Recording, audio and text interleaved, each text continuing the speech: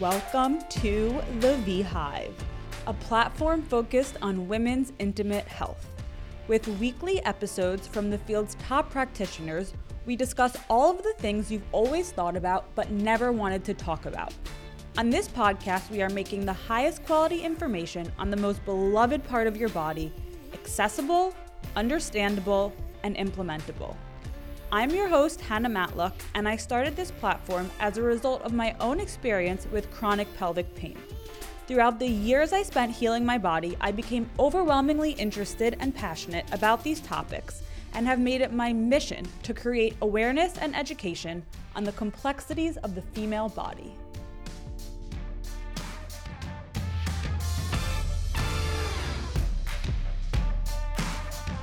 The V-Hive now has a Patreon. For those of you who are not familiar with Patreon, it's a subscription-style platform for people to support content creators. Those who subscribe to the V-Hive's Patreon will receive access to additional content and benefits, such as monthly ebooks, bonus episodes, exclusive events, and much more. Supporting the V-Hive through Patreon will allow this podcast to continue to grow. With your help, we will be able to produce more and more valuable and exciting content. At the moment, this is the V-Hive's main source of funding. Any level you can subscribe to would be so greatly appreciated. You can access the V-Hive's Patreon by going to www.patreon.com/theVhive.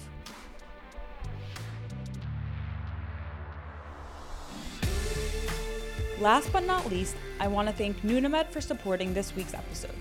Nunamed is an herbal tea used to prevent and treat urinary tract infections. It's an incredible product that's proven to be 80% as effective as antibiotics. I'm a huge fan of Nunamed. I drink it way too often, and I deeply believe that this is a product that so many of you could benefit from. When you place an order through the Nunamed website, be sure to use the code THEVHIVE at checkout for 20% off your first order. That's Nunamed, spelled Nunamed.com.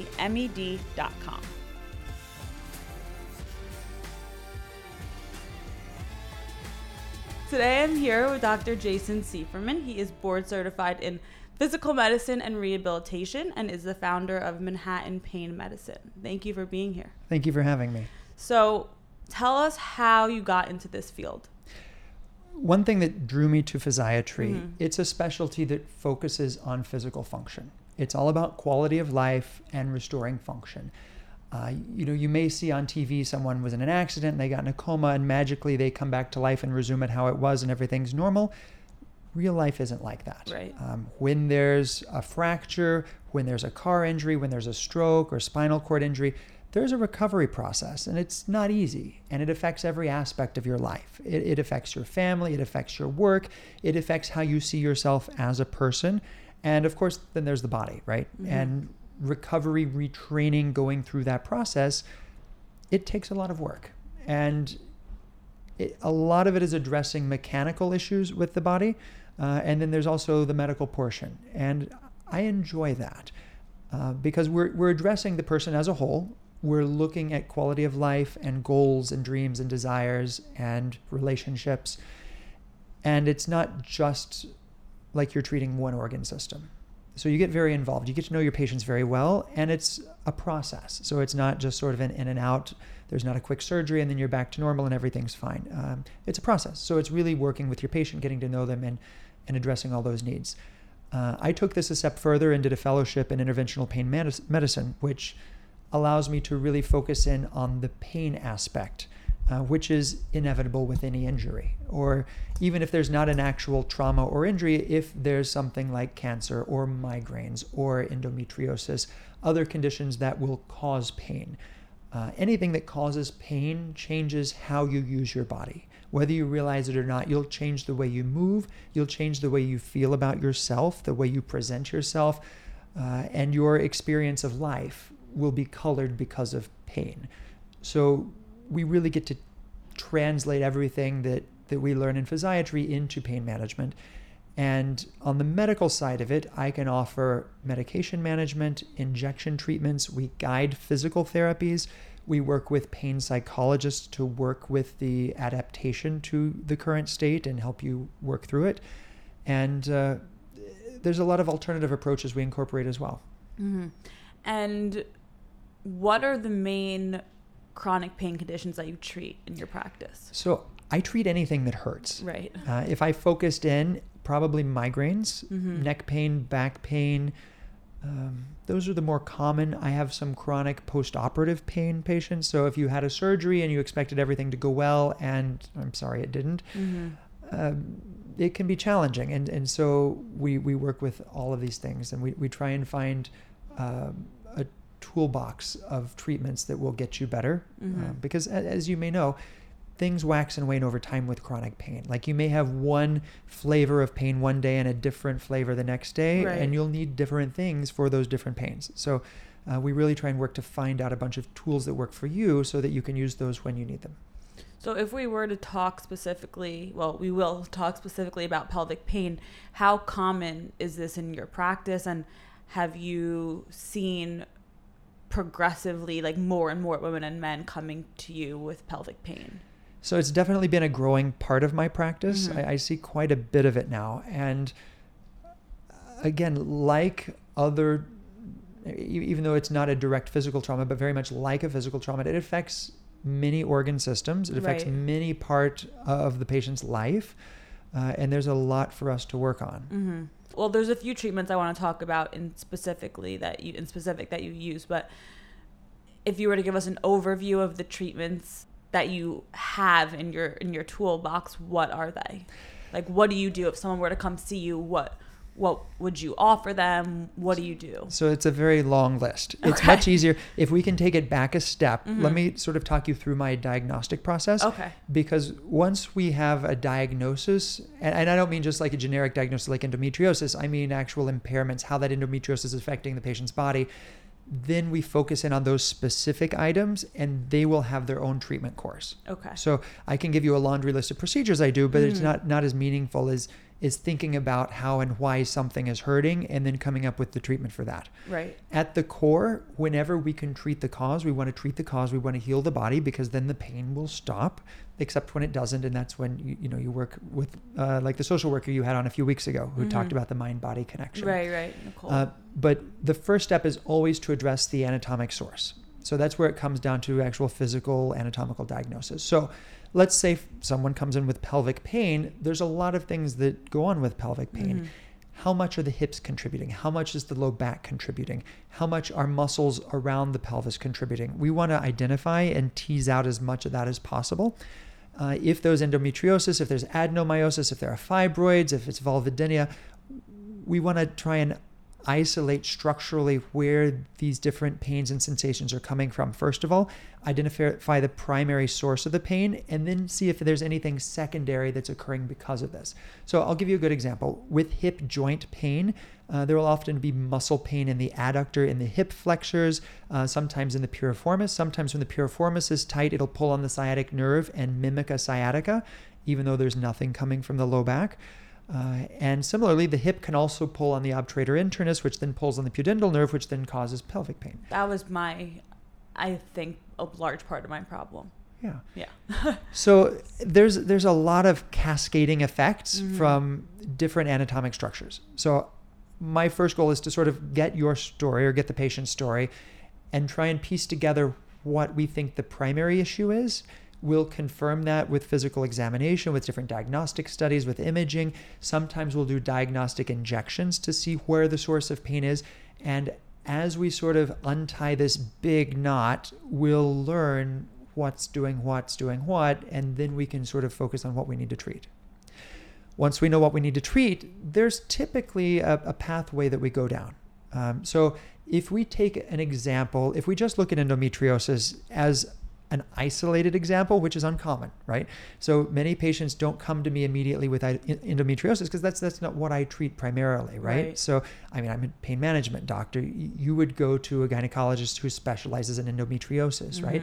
You would talk about medication options and surgical options, and you might do some other treatments for the pain, but you would only come to me after those have failed, typically. Right. And at that point, I'm trying to decide how much of this is actual endo that's left over, how much is injury from the surgery that was done, how much is endo that was on nerves or other structures that is now removed But because of its presence there and because of the surgery to remove it, there was an injury to those other tissues, which is now registering as pain. So even endo by itself is not super straightforward. We're trying to tease these apart. And in that process, I'm trying to figure out how much is just a primary nociceptive pain, meaning pain registering in the structure because of the injury that was there, and how much is a secondary process. Mm-hmm. And with the secondary process, it can be centralization of the pain. So when there's acute pain, typically it's felt as, sharp, stabbing, aching, throbbing, and it's a more focal kind of pain. When it becomes chronic, the brain starts to reprogram itself because it's been there a while. It starts to take up places in the brain that it didn't before.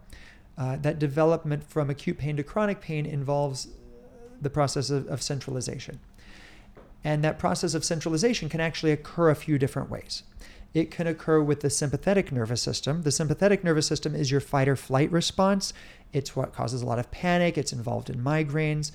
It's also involved in controlling bowel and bladder function, and it provides all sensation to the viscera and the pelvis. So, of course, if there's pain in the uterus, it's sensed via the sympathetic nervous system in part. Mm-hmm.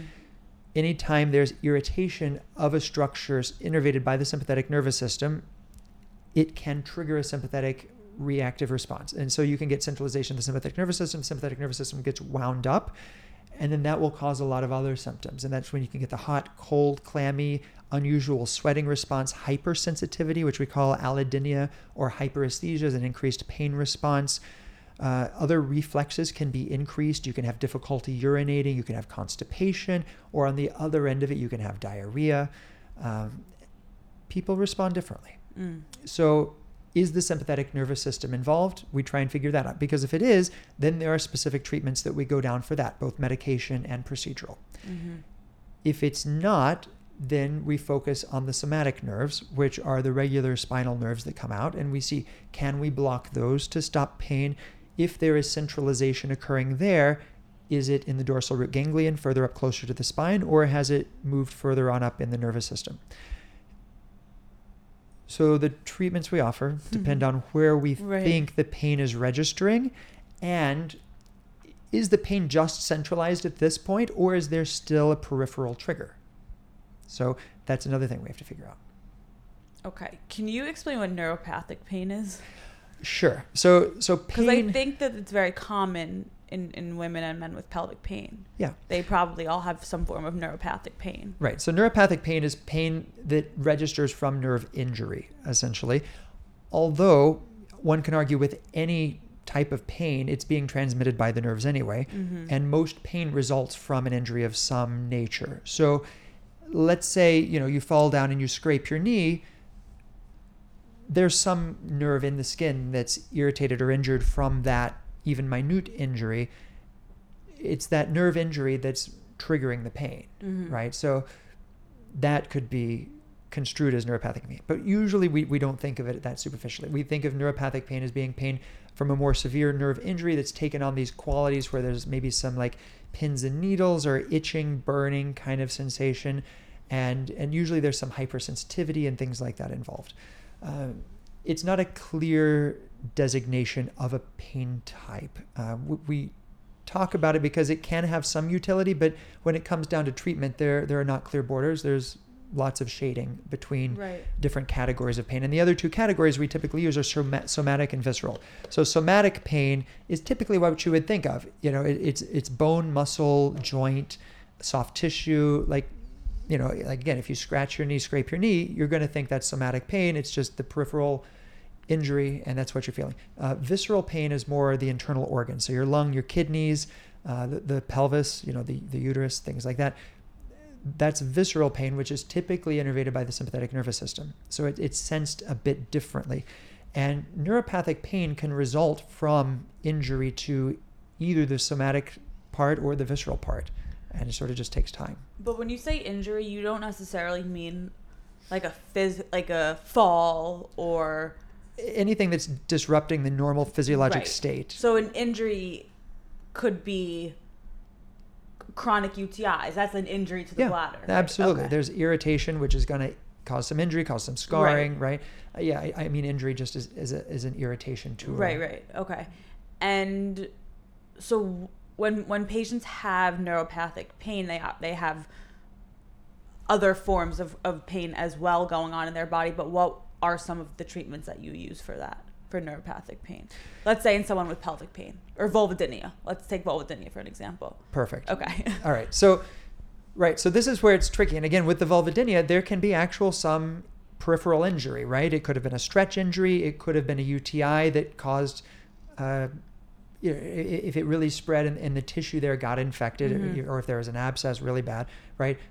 Then it can actually injure those nerves there, and again, just causing some disruption to the normal function of those nerves. If there is a peripheral ongoing irritation to the tissue, then that really has to be treated. And that's kind of a somatic thing. And it's kind of something we would treat peripherally. We wouldn't necessarily treat that as neuropathic pain. But if as a result from that, you're getting, cramping, spasms in the pelvis, burning around the rectum, other numbness, tingling in the area, or if it's cold and clammy or hot and sweaty, then that's a neuropathic pain type of picture, right? That's a sympathetic nervous system involvement type of picture. So we talk about medications that calm the nerves down. Common medications for that, things like gabapentin, which is one of the anti-seizure medicines we use for pain. You can use there's a wide variety of anti-seizure medicines that we use for neuropathic pain, but that's probably one of the more common. Cymbalta, that's another one, right? Cymbalta is an antidepressant. Cymbalta, amitriptyline, nortriptyline, Effexor, venlafaxine, doxepin. These are all antidepressants that we use for pain. And this is actually a question I have for like any doctor that prescribes these medicines. How do you choose which medication to prescribe to a patient? So I try and take the whole patient into account here. If there's in terms of like these antidepressants. Right. Yeah. So each medication has its own side effects and you have to use it different ways, and there's different times for onset of action, and you kind of think about all of that. And you think about, is the patient also depressed? Like, do we actually want to treat depression at the same time? You think, are they also having trouble sleeping because some are better for sleep than others? Right. Are you worried about sexual dysfunction because some of these will cause sexual dysfunction more than others? So there's a lot of consideration to take into it, right? So if you come and you tell me you're having a lot of burning pain and you're having trouble sleeping, then we may just start with something like amitriptyline, which is an old school antidepressant. Used at a low dose, it doesn't really help with depression so much, but it will help you sleep and it really helps with burning pain. Now, amitriptyline, it doesn't work immediately. You have to take it for a few weeks, 2 to 4 weeks, it'll start to have an effect, and then we have to kind of build the dose up as you tolerate it. So it's a little bit of an investment, and side effects causes drowsiness, some dry mouth, but that's usually about it. It's usually well tolerated, but over 65, it's not recommended. So it's really for younger patients. It really depends on the flavor and the whole picture. And so another treatment that I want you to discuss is ketamine treatments, which you use in your practice. And I have not spoken to any other physician on my podcast, at least, who uses ketamine treatment in their practice. So just to set up a framework for treatment planning, we sort of divide it in terms of medication treatments, procedural treatments, physical modalities, and then psychology treatments for pain. So the medication treatments, there's oral medications, which are things like the gabapentin or the anti-seizures, the antidepressants. You can use anti-inflammatories. Sometimes we'll use muscle relaxers. Sometimes we'll use other medications that are for blood pressure. They can help with pain in this area. Those can be oral, they can be topical, or they can be infused. So similarly, the ketamine can also be used as a topical. It's not super effective as a topical according to the studies we have, but of course everyone responds differently. Some people do very well with topical. The infusion is helpful if there's a lot of sensitization or a lot of severe pain that's just not getting better. So the analogy I use when we're talking about ketamine, to consider ketamine, imagine there's a fire and the flames are just so big you can't actually see what's burning. That's when the ketamine can be helpful. It's really good to get you out of crisis. Because if everything is just super ramped up, everything's super sensitive, and you're just not in a good place, ketamine is great for some people. It doesn't work for everybody. the way we do ketamine, or the way I do ketamine, I will do it in a facility so that you're monitored. You don't do it in here? I don't do it in the office setting. Some people do it in an office setting. In New York, you're actually supposed to be doing it in a facility because it's still an anesthetic agent. So like a hospital? It doesn't have to be a hospital. It can be an outpatient surgical facility, or it can be an outpatient office that is accredited for anesthesia. Okay. So there are certain criteria that the facility has to meet to meet New York State guidelines to be accredited for anesthesia delivery.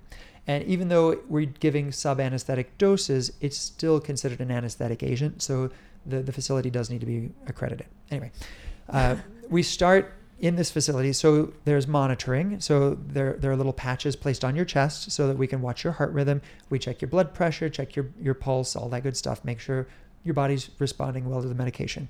I start by giving a low dose IV push to see what type of response there is. So what can happen? Typically with ketamine, and this is a conversation we'll have before we go in and do it, it causes dissociation, which means the patient can have an out-of-body experience.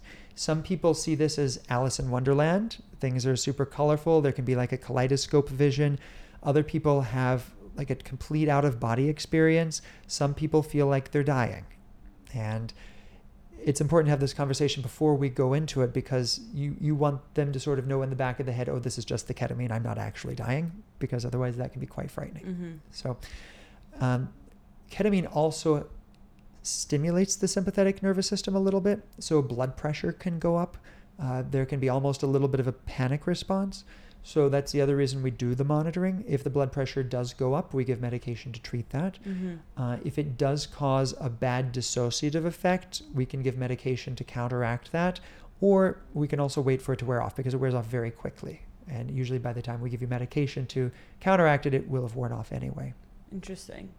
And how long are patients in this state for? So this is one thing that's highly variable, and it's not studied well enough. There are not clear protocols for ketamine for chronic pain. There are many different ways that it's done. Just looking at it for chronic pain, typically infusions run for anywhere from an hour to days, right? And it's not feasible for most people. Ketamine's also been used more recently for depression. And depression, thankfully, is well studied with dosing, and there's some consistency. So there's a protocol that's established where we do 0.5 milligram per kilogram over 45 minutes. And that's typically done weekly for 8 weeks.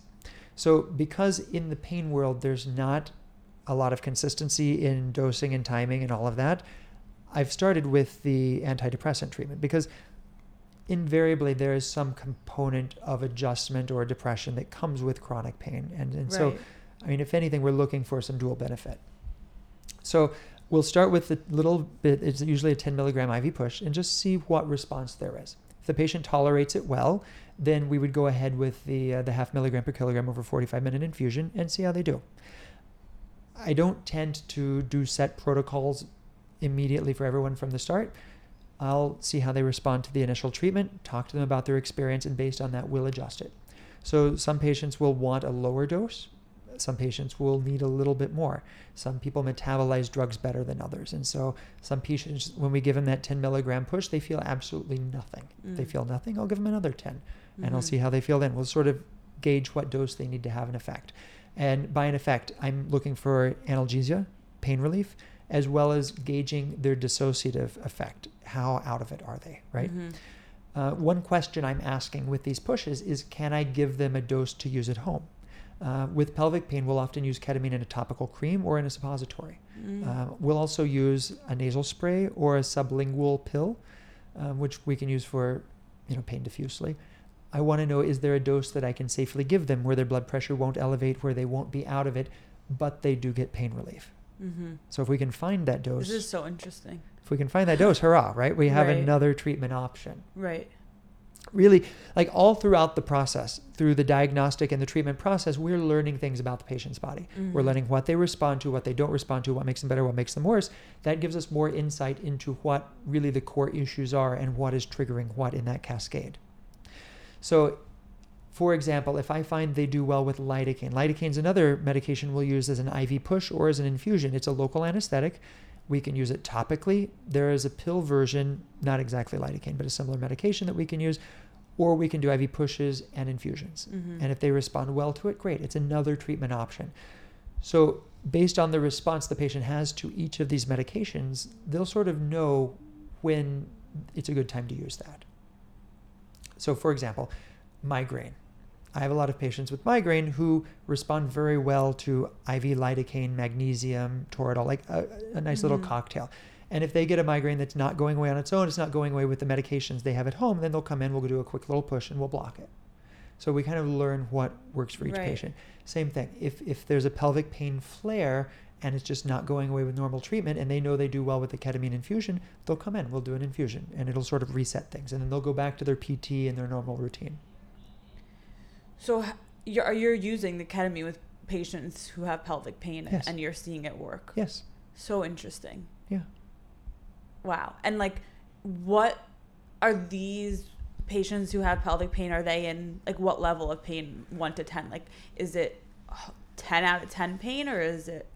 So the scale of pain, it's of course very subjective, and every patient has their own meaning for what 9 and 10 is. Right. Typically, to warrant something like this, they're in significant pain.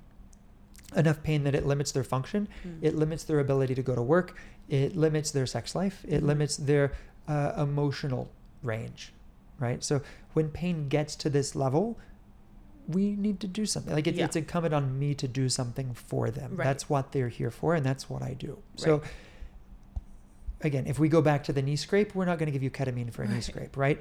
If you have a very mild case of vulvodynia and it just flares up every so often, ketamine's probably not the best option for you, right? Like, there are side effects with all of these treatments. They're not to be done lightly.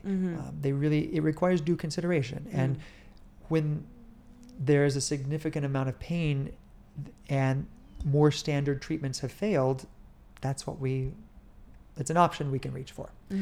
Other things we consider at this level are sympathetic nerve blocks, right? So we mentioned how the sympathetic nervous system is what controls sensation to that area. It can get flared up. When it's flared up, I can put local anesthetic on those nerves directly and reset them. And typically, when the pain is sort of registering in the sympathetic nervous system and it's wound up and we reset it, that pain relief lasts longer than the duration of the local anesthetic, right? Which can be, weeks or months. And typically when that happens, we can even do a series of those and sort of keep it reset. And so by keeping the sympathetic nervous system at bay, it sort of calms those flames of the fire down again. So we can really focus in on the embers and what's actually burning, what's the actual anatomic issue that's still triggering pain, so we can hone in on that and treat that. That's really the goal. Again, we want to find an anatomic treatment.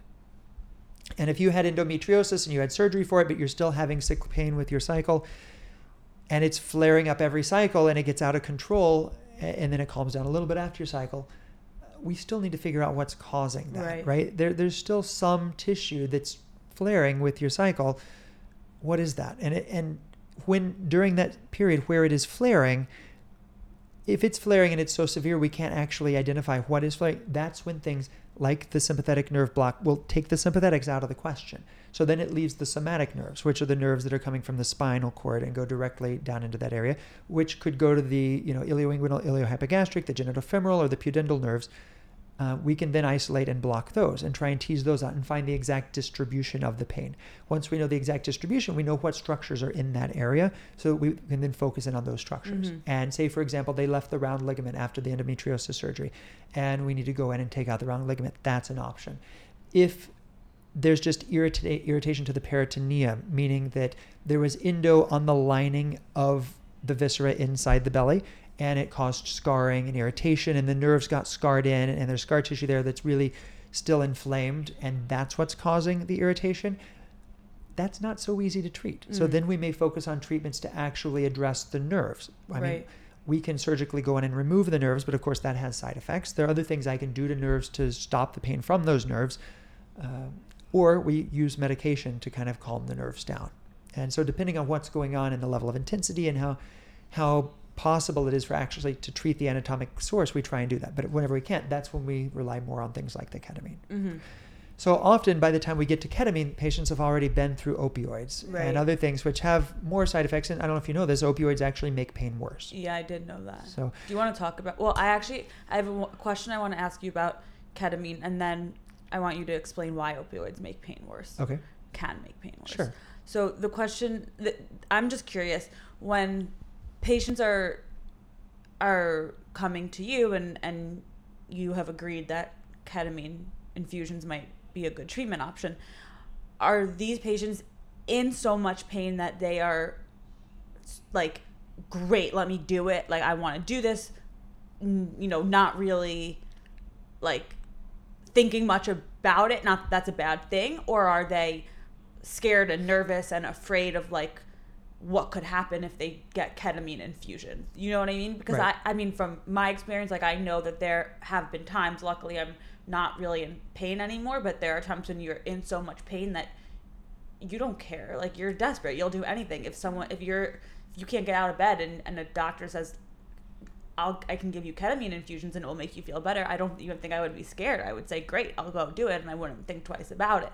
But I'm curious if there are patients who also like want to do it but are hesitant and scared because they don't know what it will feel like. So this is part of the process of adapting to having chronic pain, and patients fall on the spectrum. Some patients are like you're telling, where they're just so desperate they will try anything. Right. And I don't care, I'll try anything, just give it to me. Often those patients, after having tried a number of things, come to a point where they realize that's not necessarily the best approach to take, and they will be more thoughtful in the process. And usually at that point, they've been living with this pain long enough that it's part of them, and they acknowledge it, and they sort of can think critically about what might be helpful or what might not be helpful. And so they want more information, and they want to make a good guided decision. And beyond that, they want to know what it means if it helps, what it means if it doesn't help, and then what the next step would be, right? So there's a point of desperation where patients will try anything, but then there's also, on the complete opposite, a point of desperation where they're so afraid of anything, right? Where, will it make it worse? Will it not make it? Will it not help? What if it doesn't help? Then what? There's a hypervigilance that it comes on that side. And my opinion is that that's part of the sympathetic nervous system making its way to the brain. A lot of that anxiety and control, really hypervigilance is the best word, because you're very much hyper-focused on the pain and trying to get rid of the pain. It's really difficult to think through things, and it's really difficult to trust your gut in that state, just because you're so hyper-focused. So people fall on the spectrum. So it's always a conversation. I can't say that I ever say, let me give you ketamine, it will make you better. Right. There's a few times. Let's go to an easier example, right? So like you see a patient with hip arthritis, and they have x-rays and there's really bad arthritis, and you see them move and you examine their hip. Yes, you have really bad hip arthritis. The pain you're telling me about is very consistent with hip arthritis. We can do a steroid injection. We can talk about surgery. Like these are the options, right? Like surgery will take care of this because this is hip arthritis. Right. Like it's pretty cut and dry. With migraines, right? I can say, Botox is fantastic. Like by and large, almost everyone responds to Botox for migraine. And there's really no significant side effect. Like Botox will most likely help you. It's definitely worth trying, right?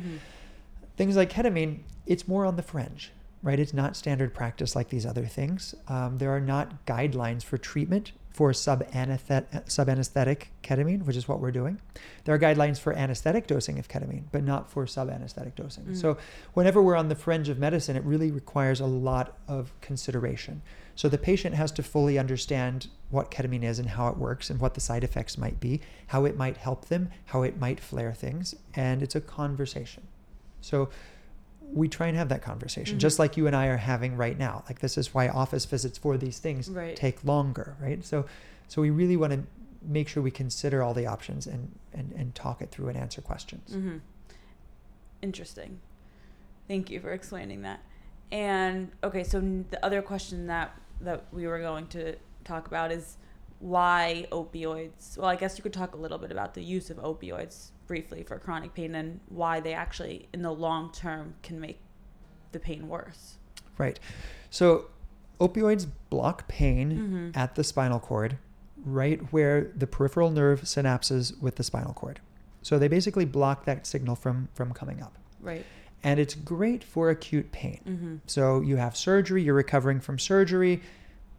You know, we don't recommend it so much for like wisdom tooth extractions anymore, but you know, serious surgery. Let's just say you had some of your colon removed, or let's just say you had your endometriosis surgery and you're recovering and it's painful. Opioids are appropriate. You know, for 2 weeks after surgery, opioids are absolutely appropriate. After that, we expect the body to sort of, you know, be sore, and you will feel healing. That's part of the healing process. Right. You want to be in tune with your body. You want to feel what your body is going through, and you want to keep moving and do the therapy and everything that you need to recover after the surgery. But there's a point where opioids, you know, they cause constipation, they cause nausea, they interrupt with your sleep, they affect your mood, and they will sensitize your nervous system so that pain is actually perceived as being more intense. So interesting. So this happened to my grandma because she had vulvodynia and IC and lots of issues, but she became addicted to painkillers, and then her pain was just so bad that she would take infinite amounts of painkillers and they wouldn't work. Yeah, I mean, addiction is one thing. Right. Dependence is another, which we see often. Dependence is when you've been using this medication for a long time and your body is used to it. And if you stop using it, your body will be very uncomfortable. You know, you will have withdrawal. And it's not just about treating the pain. It's completely separate from that. So the most difficult conversation I have with patients is explaining to them that opioids are not helping the pain. And by taking the opioids away and getting them off of them, once their body gets used to being off of them, which takes, you know, at least 2 or 4 weeks after you're off of them, you will actually have less pain.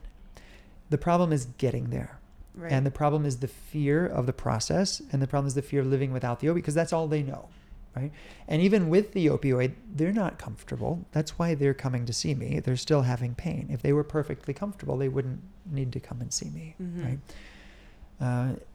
So that's a difficult conversation. And often these same patients find some emotional comfort in the opioid. And this is a separate conversation where we'll say, right, the opioid does something for the pain. You know what it does for the pain. More likely than not, it's also having other effects. And those other effects may be beneficial. Opioids are antidepressants. They will make you feel better, right? They will give you elation. And even if they don't anymore because you've been on them for so long, there's still some, you know, fear that if you stop it, it's gonna come back. Right.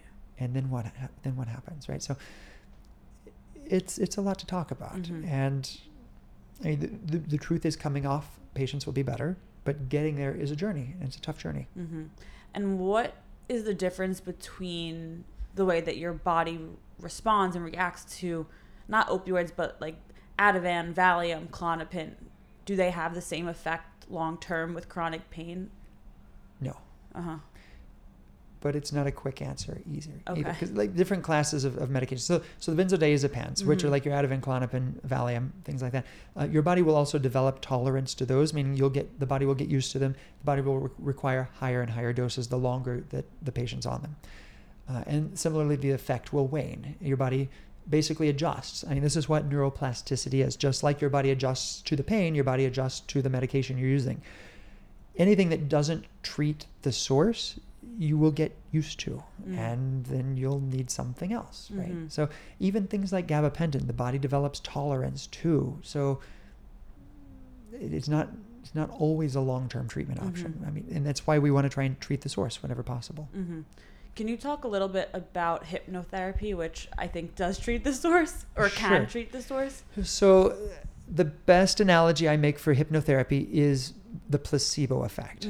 So the placebo effect is when your body or your mind thinks that it's better, even when nothing else changes. Because don't patients see like tremendous relief from hypnotherapy sometimes? Right. So there are lots of studies for hypnosis for pain, for a lot of different painful conditions. We know that going into surgery for anesthesia, for example, if they have hypnosis before, they will use less anesthesia during and need less pain medication after.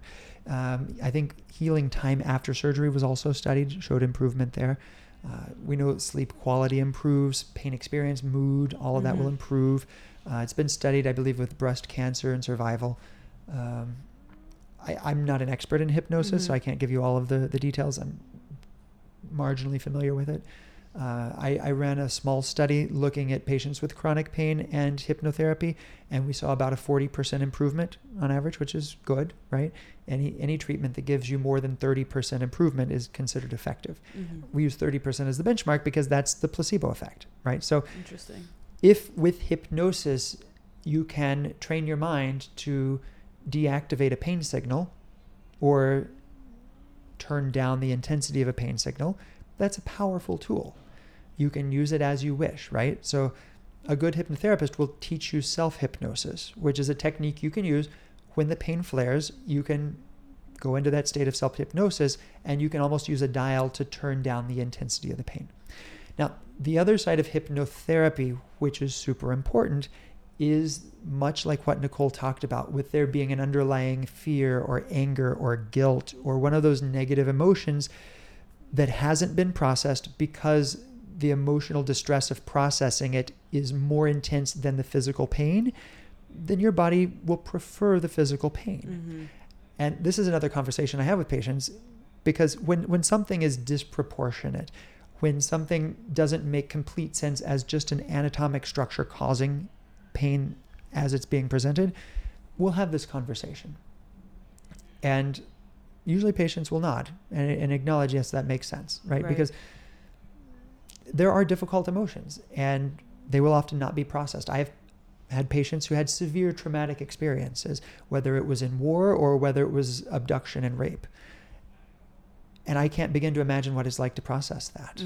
And when it's not processed, it gets swept under the rug because you have to function, you have to live, right? So you go on and you fake it till you make it, but those things are still inside your body. And they manifest in physical symptoms. Absolutely, right? So things will boil up to the surface. Like, you can only contain so much. It's interesting because this is another effect that ketamine has. With the out-of-body experience, a lot of those emotions that were swept under the rug will sort of come up to the surface. That's really interesting. It's helpful because with the out-of-body experience, the patient almost has a more objective perspective on those, and it almost makes it a little easier to process. And hypnosis lets you go through a similar process. So with hypnosis, you can acknowledge and you can recognize these things, and you can label them, and you can turn them into objects, and you can place them in certain places. You can do a lot of imagery under hypnosis to process these emotions. You can do trauma reversals with hypnosis and kind of process that emotion in the safe space of hypnotherapy. So it's tremendously helpful. Another question I just thought of that I want to ask you quickly about the ketamine treatment is, have you ever seen patients who have serious adverse reactions to it? So the most common adverse reactions that are serious are high blood pressure or bladder irritation. The bladder irritation is important if there's pelvic pain already. If they have some interstitial cystitis, it'll probably make it worse. Really? Yeah, Why temporarily. is that? It's just one of those side effects of the medication. It tends to irritate the bladder. Doesn't do it for everybody. I've had a couple patients have that response. It's not a long-term effect, but that day or the next day, they might be urinating more frequently. They might have a little irritation in the bladder. Interesting.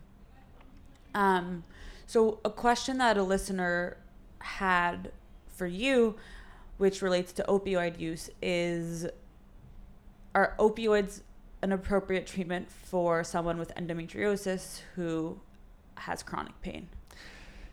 It wasn't opioids, sorry. It was muscle relaxers. Oh, sure. So muscle relaxers, it's a broad category of medications. So tizanidine, methocarbamol or Robaxin, baclofen, scalaxin, Flexeril or cyclobenzaprine, Valium. These are all considered muscle relaxers, but they all work by different mechanisms. So the important thing to consider is what actually is causing the pain, right? If they're having pelvic floor spasms and you're treating that spasm with a muscle relaxer, that kind of intuitively makes sense. But even then, you might want to think about why that spasm is occurring, right? If it's a pain reflex, then you might think about something like baclofen or tizanidine. They both sort of block reflexive spasms in the spinal cord, and they can be helpful. Something like Flexeril or cyclobenzaprine, it's more centrally acting, more on the brain, right? So it has more of a calming, sedating effect. It's almost like a tricyclic, like amitriptyline or nortriptyline. my point is they all work by different receptors. They all work slightly differently. So can it be helpful for neuropathic pain? Absolutely. I use tizanidine frequently for neuropathic pain because it's also a sympathetic nervous system blocker. Mm-hmm. It's an alpha-2 agonist, which blocks the sympathetic nervous system, much like clonidine does. So it can be very helpful for burning pain. I use it for complex regional pain syndrome because it will block the sympathetic nervous system. That's so interesting. The sympathetic nervous system is fight or flight. Yes. Okay. And the parasympathetic is obviously the opposite. Yes. Okay. Just clarifying that. So that, in short, the answer would be that muscle relaxers would be an appropriate treatment. They can absolutely be appropriate. Short term. Even long term. So there's a lot of, professionally, people discuss, are muscle relaxers appropriate long term? Right. Are you using them all day, every day for the rest of your life? No. Right. Are you using them sort of as needed, a couple days a week, or when you get a flare? Or are you using them all day, every day for a short period? Fine. Mm-hmm. It's no issue, right? And then it's a question of which muscle relaxer, right? So like Valium, definitely not. Valium will lose its effect, and it has other side effects. It's not good. But tizanidine, there's no demonstrated harm of long-term use of tizanidine. Or baclofen. Patients who have stroke or spinal cord injury, they're on baclofen for the rest of their lives. Right. There's no demonstrated long-term harm from appropriate use of these medications. Cool. Thank you. Yeah. And my last question is, if you had to leave everyone listening with one piece of advice as a pain management specialist, something that, could benefit people who are in chronic pain, what would you say? I think the biggest thing is how one perceives their own body, their own pain, their place in life, and their goals for life. And it really goes back to the psychology of pain, because how you see this process and this stage in life, and how you process and how you plan, it really has a lot, it strongly affects your outcome. So there's pain. Pain sucks completely. There's no arguing with that. Is it fair? It's definitely not fair. Is there room for anger? Absolutely. Be angry. Process that anger. But try and think discreetly what you can do for yourself, for your body, to take control. And some people take this to the extreme and they want to micromanage every little thing. That doesn't help. But just having sort of a big picture plan, like knowing that things will be okay, even if the pain doesn't get better. There's something to be said for sort of accepting things as they are in the moment. I'm sorry, I'm going to go off on a tangent a little bit here, because there's a lot to talk about, and I'm trying to encapsulate it, and I can't really do it justice. Because when there's pain that develops, and especially with pelvic pain, something that's so intimate and part of your identity and part of your function and your ability to have relationships and all of this, even though people can't see it on the outside, and probably especially because people can't see it on the outside, it really has a strong emotional impact, and there's an urgency. There's a desperation to get it gone and just to get back to how things were. But things may not get back to how they were. And even if they do, you're still a person who's gone through this journey, and that means something. And there's going to be a fear that it may come back someday, and you have to be ready for that. So feeling like you're in a hole trying to climb out, furiously trying to climb out, or like you're running a race and you see the finish line, but it's not getting any closer, and you just keep struggling, that is not therapeutic. That is something to be dealt with, because that will make you crazy, and it doesn't help. So accepting, yes, there's that finish line there, and I'm not getting any closer, and yes, this totally sucks, and yes, I'm totally angry, but here's what I'm doing about it, right? I'm working with this doctor, I'm working with that therapist. We've identified at the moment that this is clearly an issue. We know we can do these things about it. We're going to do these things, and I'm working with this person on that. And even in spite of all of this, I still have my life, and there are still things I'm doing with my life. I may have to adjust some of those goals, but I'm going to adjust some of those goals, and I'm going to come to terms with that, and I'm going to keep living, because what else am I going to do, right? It's interesting, because I haven't met a lot of suicidal patients with chronic pelvic pain, and you might think that there would be a lot because it's so intense, but it comes down to this sort of having a vision for yourself, having a vision for your life, accepting that there is pain. Pain is a sensation. Making it into more than a sensation is when we run into trouble. So interesting. Allowing that sympathetic nervous system to take over and allow panic, it's not helpful. And sure, easier said than done, right? Mm-hmm. There are even things I can do with medicines to help block that sympathetic causing panic.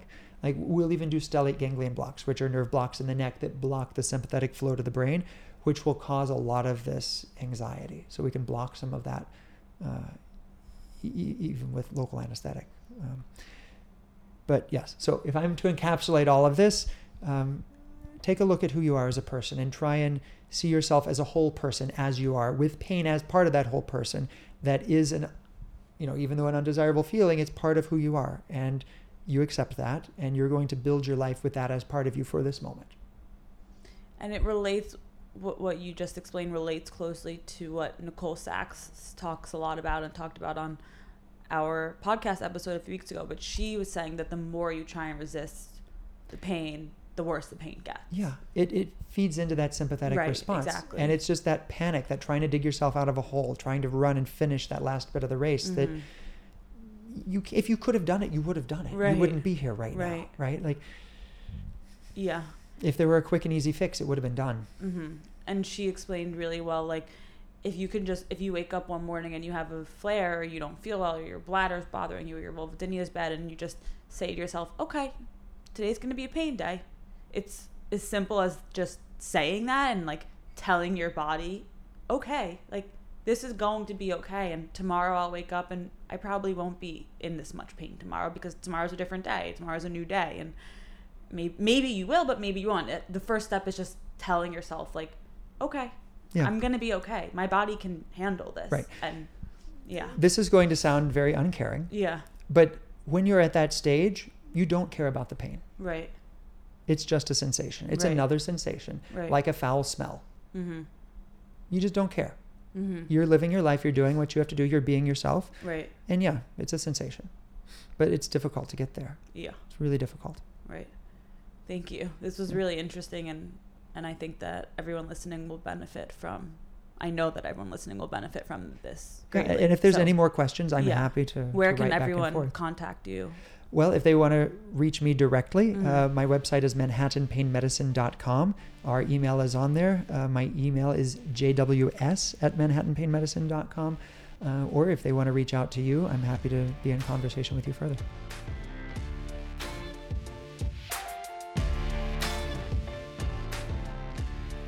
Thank you again for tuning into this episode. I hope you found all of the information that Dr. Siefferman shared as interesting as I did.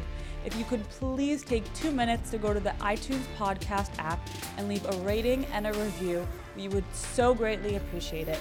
And if you want to get in contact with the V-Hive, you can email us at info@thevihive.com. You can also follow us on Instagram @thevihive with an underscore at the end. And you can go to our website as well, www.thevihive.com.